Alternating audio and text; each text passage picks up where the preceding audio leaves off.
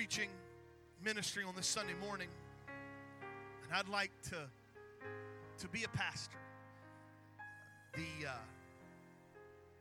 reality of what's going on is not lost on me. And while I know many of you are absolutely sick and tired of hearing about it, seeing about it, talking about it, I do feel that God has spoke to me, and I want to just talk to you. I want to just kind of ask this question: what in the world is going on? What in the world is going on? I will say that moving forward, we're probably not going to sing "Breathe on Me" in the next foreseeable future. Decided that's out of the question. We may sing more songs like "Are You Washed" and "Cleansed" and "Give Us Clean Hands" and things like that. We might do that. But we understand the reality. And we put out a email and a Facebook message yesterday kind of letting you know what we're going to do as a church and if you will, even as a business. But there is a reality in what we are dealing with.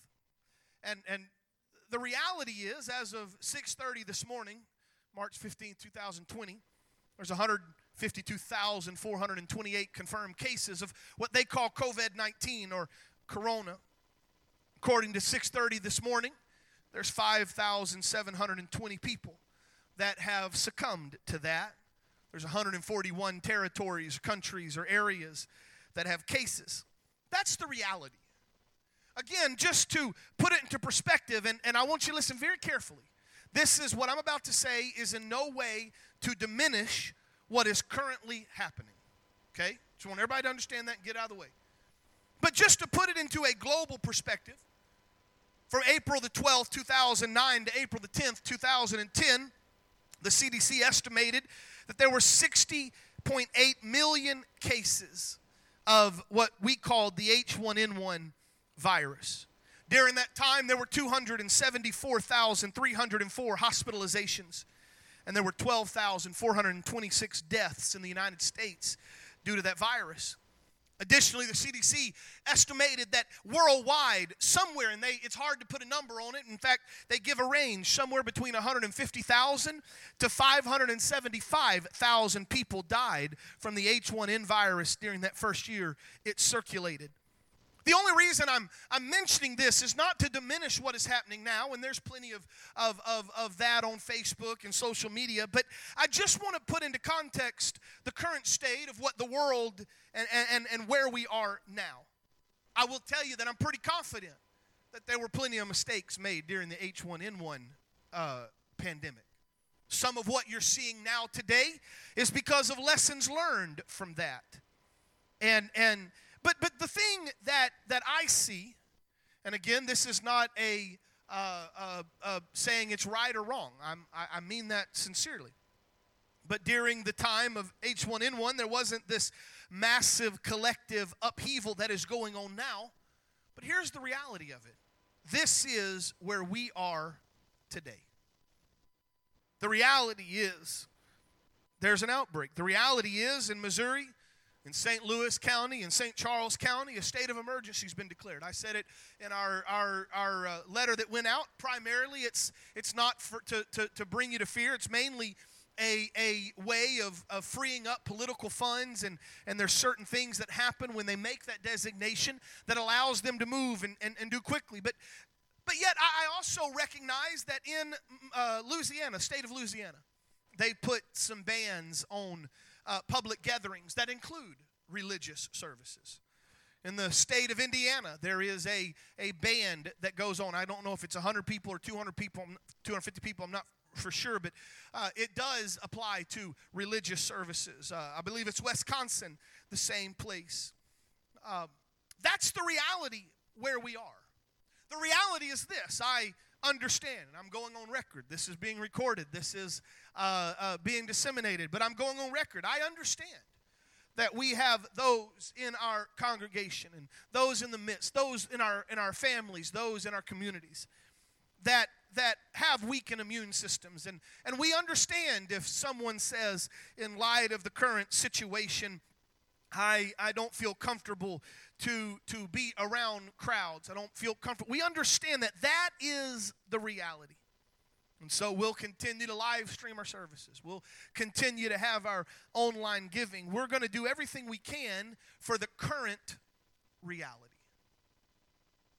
That being said, there is also going on at the same time a massive amount of hype, hysteria, and fear. Now, a lot of that is due to 24-hour media coverage and social media coverage. I don't know, I tried to think about it today and tried to put some ages on our congregation, and maybe some of you go back this far. I don't know, and so maybe by show of hands, did any of our members here today, did you live through any of World War I and the rationing tickets or anything of that nature? Or are we kind of past that? So there are those. In World War I, you talk about not having toilet paper on the shelves and not having hand sanitizer. I've talked to my grandparents who lived through World War I and the rationing, and you were given a ration book, and you could only get what that ration book allowed you to have. I believe it was 1916, maybe 1918, the Spanish influenza hit our world, and you can go look up and see what all it happened. But can you imagine if any of those moments, the Spanish, can you imagine the plague back in the Middle Ages? Can you imagine if it had CNN playing 24 hours a day and social media? It would blow my mind. Just to give you an idea of that we're not in this. This is not the first time that this has happened. I'd like to just read you something that Martin Luther wrote. We're talking not Martin Luther King, Martin Luther, back during the plague. This was his response to the Black Plague that had, and he said this. You can find it in the Annotated Luther, volume number 4, the Pastoral Writings, on page 404. He quoted, or I quote from him rather, "I shall ask God to mercifully protect us. Then I shall fumigate, help purify the air, administer medicine and take it. I shall avoid places and persons where my presence is not needed, in order not to become contaminated, and thus perchance inflict or pollute others, and so cause their death by result of my negligence. If God should wish to take me, he will surely find me, and I have done what he's expected of me, and so I'm not responsible for either mine own death or the death of others." But watch what he says here. "However, if my neighbor needs me, I shall not avoid place or person, but shall go freely as stated above. See, this is such a God-fearing faith, because it's neither brash nor foolhardy, nor does not tempt God." That's a pretty good statement. I recognize the reality. I'm probably not going to go lick doorknobs right now. I'm not going to go travel to Italy or China at this current place. My wife and I were scheduled to go to Madagascar for, and I've told you all this, scheduled to go to Madagascar for Children's Crusades. And fortunately, due to the upheaval and things of that nature, that trip has been put on hold. So we're going to be smart in it. But it does not take the place of the church being the church and you and I being Christians and being neighbors. And so then this fear, I told you a little bit about the reality, but let me talk to you about the fear that grips our church and grips our communities and grips our world today. I could take you to Luke chapter 21, let me back that up, not Luke 21, Luke chapter 10. And if you can turn there, I would invite you to do so. But before I do that, I want to tell you about a museum that was having problems with people touching their displays. And they had tried everything. They had put do not touch signs everywhere. Nothing happened. They kept touching them, soiling them, priceless furniture and art. And so finally, one of the museum employees had a clever idea, and he replaced the sign with, "Please wash your hands after touching." And nobody touched it anymore. So listen to me before I jump into the fear, and let me just tell you this. Fear can be a healthy thing. I fear gravity. It causes me not to go up to, a high building, a precipice, and because I know what gravity can do, and because I fear gravity, I'm not going to just jump off an 18-story building and impress my luck.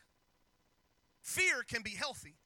But there is a moment in which fear becomes a very dangerous thing. Fear says, so healthy fear says, wash your hands. By the way, I know everybody said it on social media too, but let me just help you out. If you suddenly have determined that now, March the 15th, 2020 is when you ought to start washing your hands, you have a serious problem. If it's just now that you discovered sneeze in your hand and blow your nose, you got an issue. But fear tells us, and healthy fear and understanding says, wash our hands. Stay home if you're sick. Don't go to Italy or China. Don't lick doorknobs, whatever it might be. That's what healthy fear is. But fear can be bad, and fear should never be allowed to control our lives. In Luke chapter 10, verse 38, it came to pass as they went that he entered into a certain village. A certain woman named Martha received him into her house. She had a sister called Mary who sat at Jesus' feet. Later on, you find out they had a brother named Lazarus. I'm going to skip through parts of this. I just want to set the stage that it was there that a relationship and a connection was made between Mary and Martha and Lazarus and Jesus. Now, we could argue whether or not they knew he was the Messiah. We could argue whether or not they knew precisely that he was God manifest in the flesh. But the thing is that after this relationship was started, and after they connected with him and knew him and talked with him and communed with him, Lazarus got sick. Jesus wasn't there. Lazarus, they came and said, Jesus, please hurry. Lazarus, your friend, our brother, he's sick, he's dying, and we don't know how long he's going to last, and please come. And so Jesus took his time, waited a little bit of time, and came. But finally, when they got there, they found that Lazarus was dead. It is that they began to understand that he was dead for 4 days. He was already in the tomb. Mary and Martha, and again, I'm kind of jumping and paraphrasing, but Mary and Martha come, both singly, Martha first, and she makes the statement, she says, Lord, if you would have been here, he wouldn't have died. Mary, the same thing, weeping, probably beating her chest. I've had a moment, one of the most surreal moments in my life, and in being a police chaplain, one of the things we handle a lot are death calls and death notifications. But again, in today's rapid dissemination of information when it comes to social media, I've only had to one time in my 14 years of being a police chaplain, I've only had to one time tell someone, and they the first they heard of it was from me. I've only had to do that one time. Most of the time, they've already heard it from somebody. Someone texted, somebody, God forbid, Facebook. But I remember knocking on the door of a lady, tell her that her 16 or 17-year-old son had died in a car accident. That moment, all protocols go out the window. She put her arms around me and she beat the back of my back as she cried, no, no. I can imagine that that's what Martha and Mary went through, connected to Jesus, but yet they were weeping. But here is what happened. Mary and Martha had become blinded by fear. The fear is not to make fun of them. In fact, I would tell you that nowhere in the Bible does it tell me that Mary and Martha were married. My assumption thus becomes that Mary and Martha either were widowers or had never been married. And so thus, knowing the times that they lived in, if you were a single woman, whether unmarried or widowed, your life gets pretty rough when your family dies. Widows in that time were not always cared for. In fact, that was one of the things that the early church had to take care of, is widows in the church and how they handled, because widows wouldn't work. They were kind of destined to live only on their family or their friends' generosity. And so could it be that Mary and Martha, in hearing the loss of Lazarus, realized not only did they lose their brother, they lost their income. They lost their future. Things were changing, and that fear, that uncertainty, that trepidation blinded them, and it changed the way they related to Jesus, because fear canceled their faith. Today, I would like to tell you there's a whole lot of uncertainty in our world today. We've got school districts that are closing. We're really good friends with several teachers, and one of the teachers, their school district has closed for the rest of the year.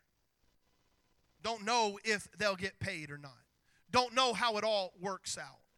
There are businesses that are facing the economic crunch, and how will it all play out? I'm here today to tell you I understand and realize the uncertainty. I realize the fear that is here, but can I help you today? Don't ever let your fear cancel your faith. Would you allow yourself to understand that if God has kept you thus far, God is not going to drop you or leave you away.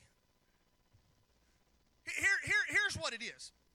Most of our fear is related to things we cannot see and things we cannot control. We fear the unknown. It paralyzes us.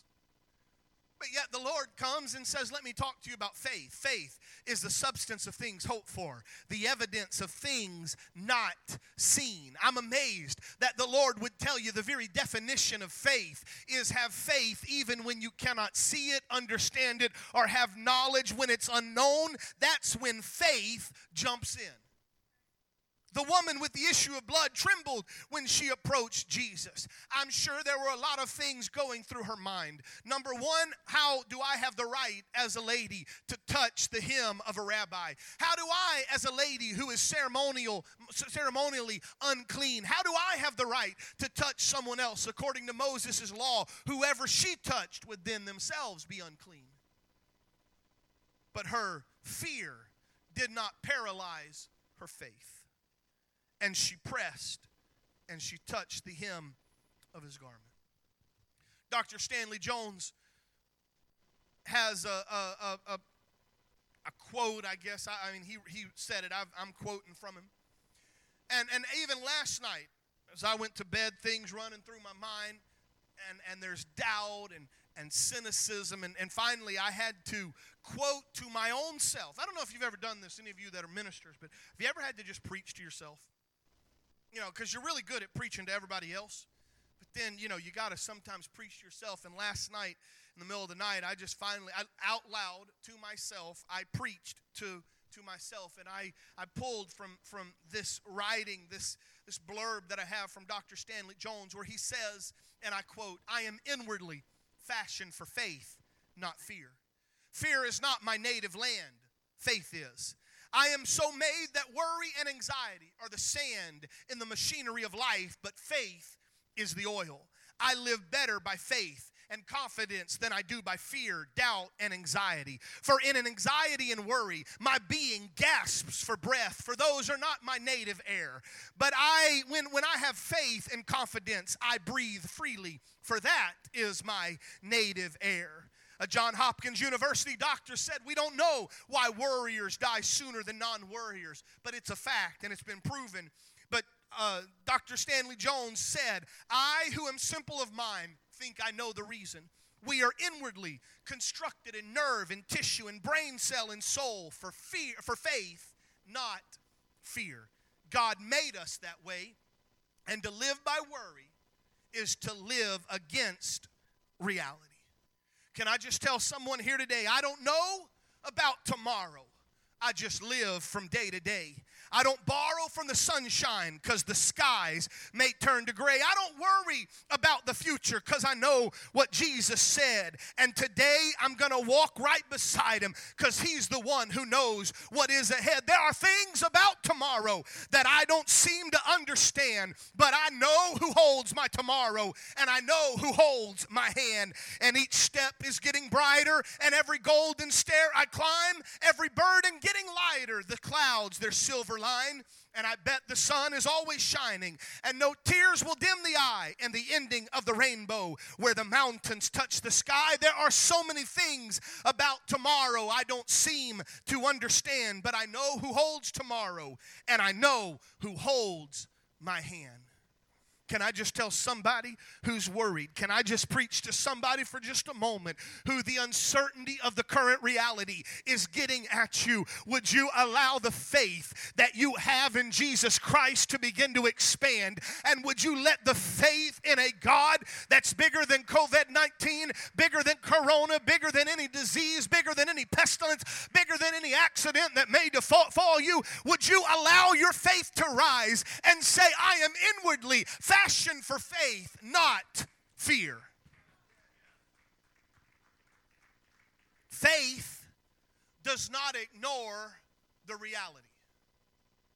That is delusion. If you don't look at the reality and everything's rainbow and peaches and cream, that's delusion. Reality says this is where we're living. But faith says my God still is in control. Reality says things are going nuts and things are being shut down. But faith says, but God, you're still the supplier of all my needs. And you cannot allow your faith to only be when things are good. You have to be a faithful or a faith-filled person when things are not good. In fact, let me just help you out. I've said it before.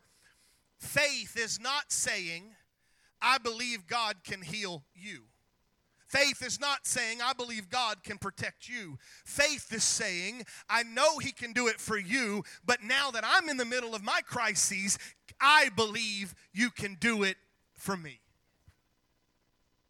Last night, my wife, because I'm going to just be honest, my wife, she said we need to take pictures of me throughout this process of purchasing or possibly purchasing a building and all of this. She said, because I think you might go white-headed by the time it's done. I'll be the first to tell you there's a lot of stress and a lot of things that are there and to realize the weight and the burden and all of that. And last night she just leaned over and said, hey, Brandon, God's still got it. No matter what happens, no matter what the world says, God has it. That's the reality. And that's the faith over fear. But I would be bereft today if I left it at that. One of the things that weighs on me is the job, the role of the shepherd. In October 20th, 2019, it was a Sunday, I preached a message. It begins at home.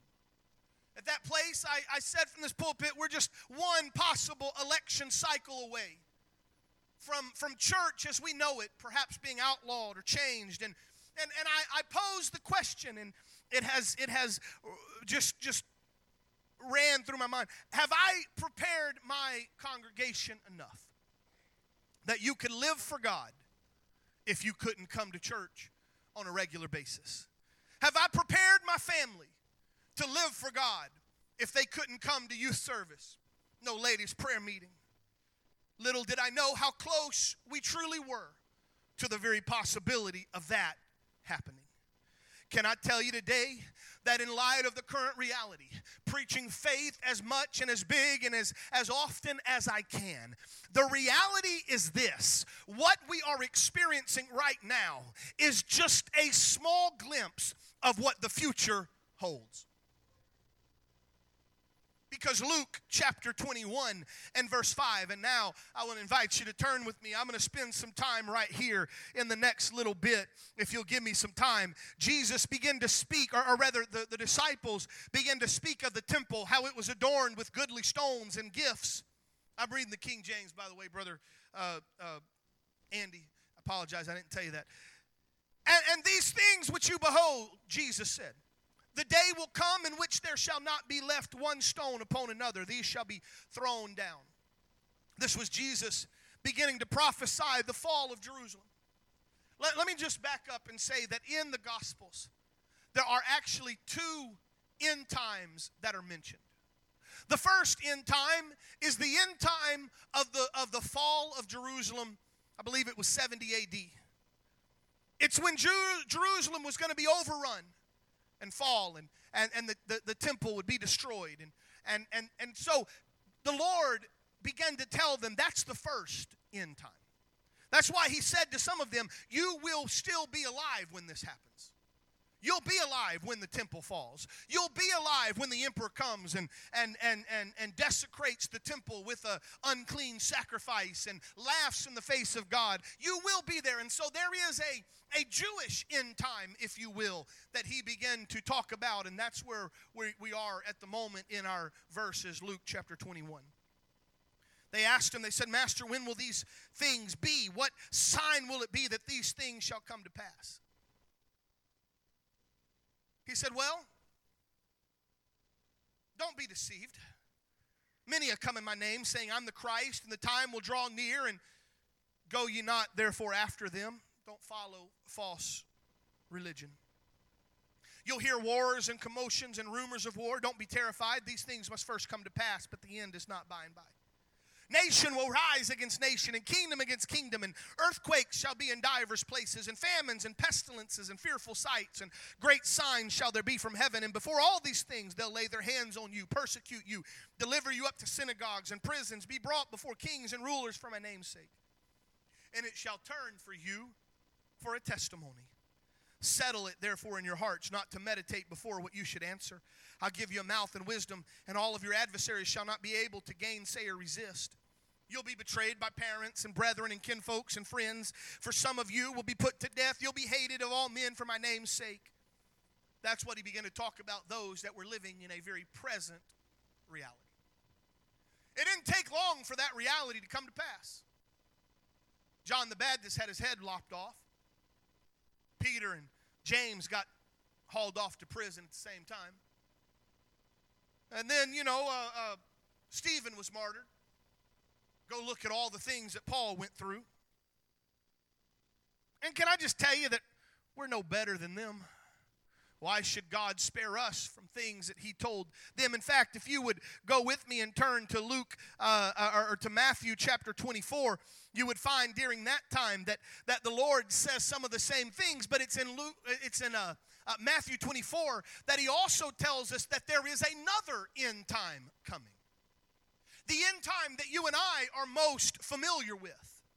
In that end time, some of the same things that begin to play out for those Jews looking forward, and maybe not really looking forward, but they knew it was coming in around 70 A.D. He said, these things will come to you as well. Religious deception, woes and wars and famines and death and earthquakes and pestilence. There'll be martyrs and worldwide chaos. But in the midst of all of that, there will also be worldwide preaching. That word pestilence can be translated in a few different ways. But that word pestilence, one of the most common translations is plague. I wrestled today. I could, and I'm fast running out of time, but I wrestled today. I could take you into Revelation. We could spend some time looking at what's going to happen as our world completely comes to an end as prophesied in the book of Revelation. I could show you where a third of mankind, the Bible says, will die of some sort of plague. I'm not saying that this is it. Please don't anybody walk out and say, oh, pastor says a third of the world's going to die. That's not what I'm talking about. But what you are seeing right now is just planning for what God says is coming. I say that to say this. Yes, I want you to understand the reality. Yes, I want you to not live in fear, but operate in faith. But you also need to understand the future. You need to understand that the world in which we are living in, there are some things happening that if you'll start looking at it through the lens of God's word and the lens of God's prophetic understanding, you will realize this is not just a happenstance circumstance. This is not just a, blip in some radar. And I beg of you, I plead of you, don't lose your soul in the moment. I could tell you today, I've been a pastor now for 12 years. I've been a youth pastor. I'm struggling right now because I don't want anybody to misunderstand what I'm going to say. I don't want anybody to think that pastor is calloused or heartless, and so I'm trying to make sure I say it, and I'll stutter until I get it right. If you're not comfortable, if your immune system is weak, if you're on that, in fact, the articles that we shared, there's some hyperlinks you can go click, and it will tell you who's in the higher category of danger, if you will. I understand if you need to take some time. I get that. But don't lose your soul. And those of you that aren't in that higher category, I caution you, don't let it be an excuse to say, I'm going to stay home from church because the days are getting pretty and I can go do this and have this, because I've seen it far too often. People, they get out of the habit, and when everything clears, they never get back into the habit. I'm talking to you as a shepherd. I realize the reality. I'm not putting anybody under a microscope. I'm not trying to guilt anybody to attend or not attend. But I'm telling you, in all of this, the Bible says, what would it profit for a man to gain the whole world but lose his soul? I just speak for Brandon Paul Buford. I'm in the category that seems to be, I don't have a whole ton to worry about. I'm probably going to make it. Even if, God forbid, I get corona, I'll probably be able to be good. But it's not, I just cannot allow myself to lose my soul. So I'm pleading with you. Don't allow the moments, don't allow the realities, don't allow what's happening in our world to change your walk with God. Because all I can tell you is, it may not get any better. Corona may pass, COVID-19 may pass, but there's a whole lot, my Bible says, is still on the horizon. And now is not the time to hold back. Now is not the time to sit back and give up. Instead, I'd like to tell you, regardless of the circumstance, Lighthouse will continue to be the church. I'll obey our government. In fact, Brother David Bernard, our general superintendent, put out a bulletin to all of ministers and pastors, and his advice, he said, obey those that have rule over you. By the way, that's biblical, just in case you're wondering. And so should somehow they say, you know what, for the next 2 weeks, we don't want anybody meeting, our church will comply with that. Now, I will tell you that they're doing that in the state of Louisiana, but there is some pushback. Because while they closed all the churches, they conveniently did not close the casinos. So just rest assured, should that happen, you'll hear my voice. But I will still listen. But if for some reason the doors would have to be closed, I will not stop preaching. I will not stop ministering. I will not stop shepherding. I'll preach in front of my computer and live stream it every day if I have to. I'll do whatever it takes, because I cannot lose the souls of this community in the moment where we are in. Regardless of what the circumstances are, there is still a broken world that needs the church, and I cannot operate from fear. I'm reminded, and again, this verse that I'm about to tell you is not to put any guilt, but God spoke very clearly as I read it again. Hebrews chapter 10 and verse 25. Don't forsake the assemblings of yourselves together. But watch what it says. All the more as you see the day approaching. Could I step away from the current circumstance and tell you that according to my Bible, there's most likely going to come a time of great persecution that has nothing to do with COVID or corona. Where if you go to church, if you show up to church, you're imprisoned. You might lose your life. You say, oh, Pastor, not in America. Well, you believe that, but I've talked to enough missionaries that will tell you that it's currently happening right now. We had some of our own that have walked into some access challenged nations that would tell you what it's like to have service when the government says you're not allowed to have service. When those days approach, don't forsake the assemblings of yourselves together. Now, what that means is the assemblings of yourselves together may look differently than it used to look. We may not have 400 people church buildings. We may have 400 home churches. But can I just help you out? And let me tell you, we cannot lose our souls in the moments. I know what the reality is. I know what the fear is. But I'm operating by faith. And I'm also going to look towards the future.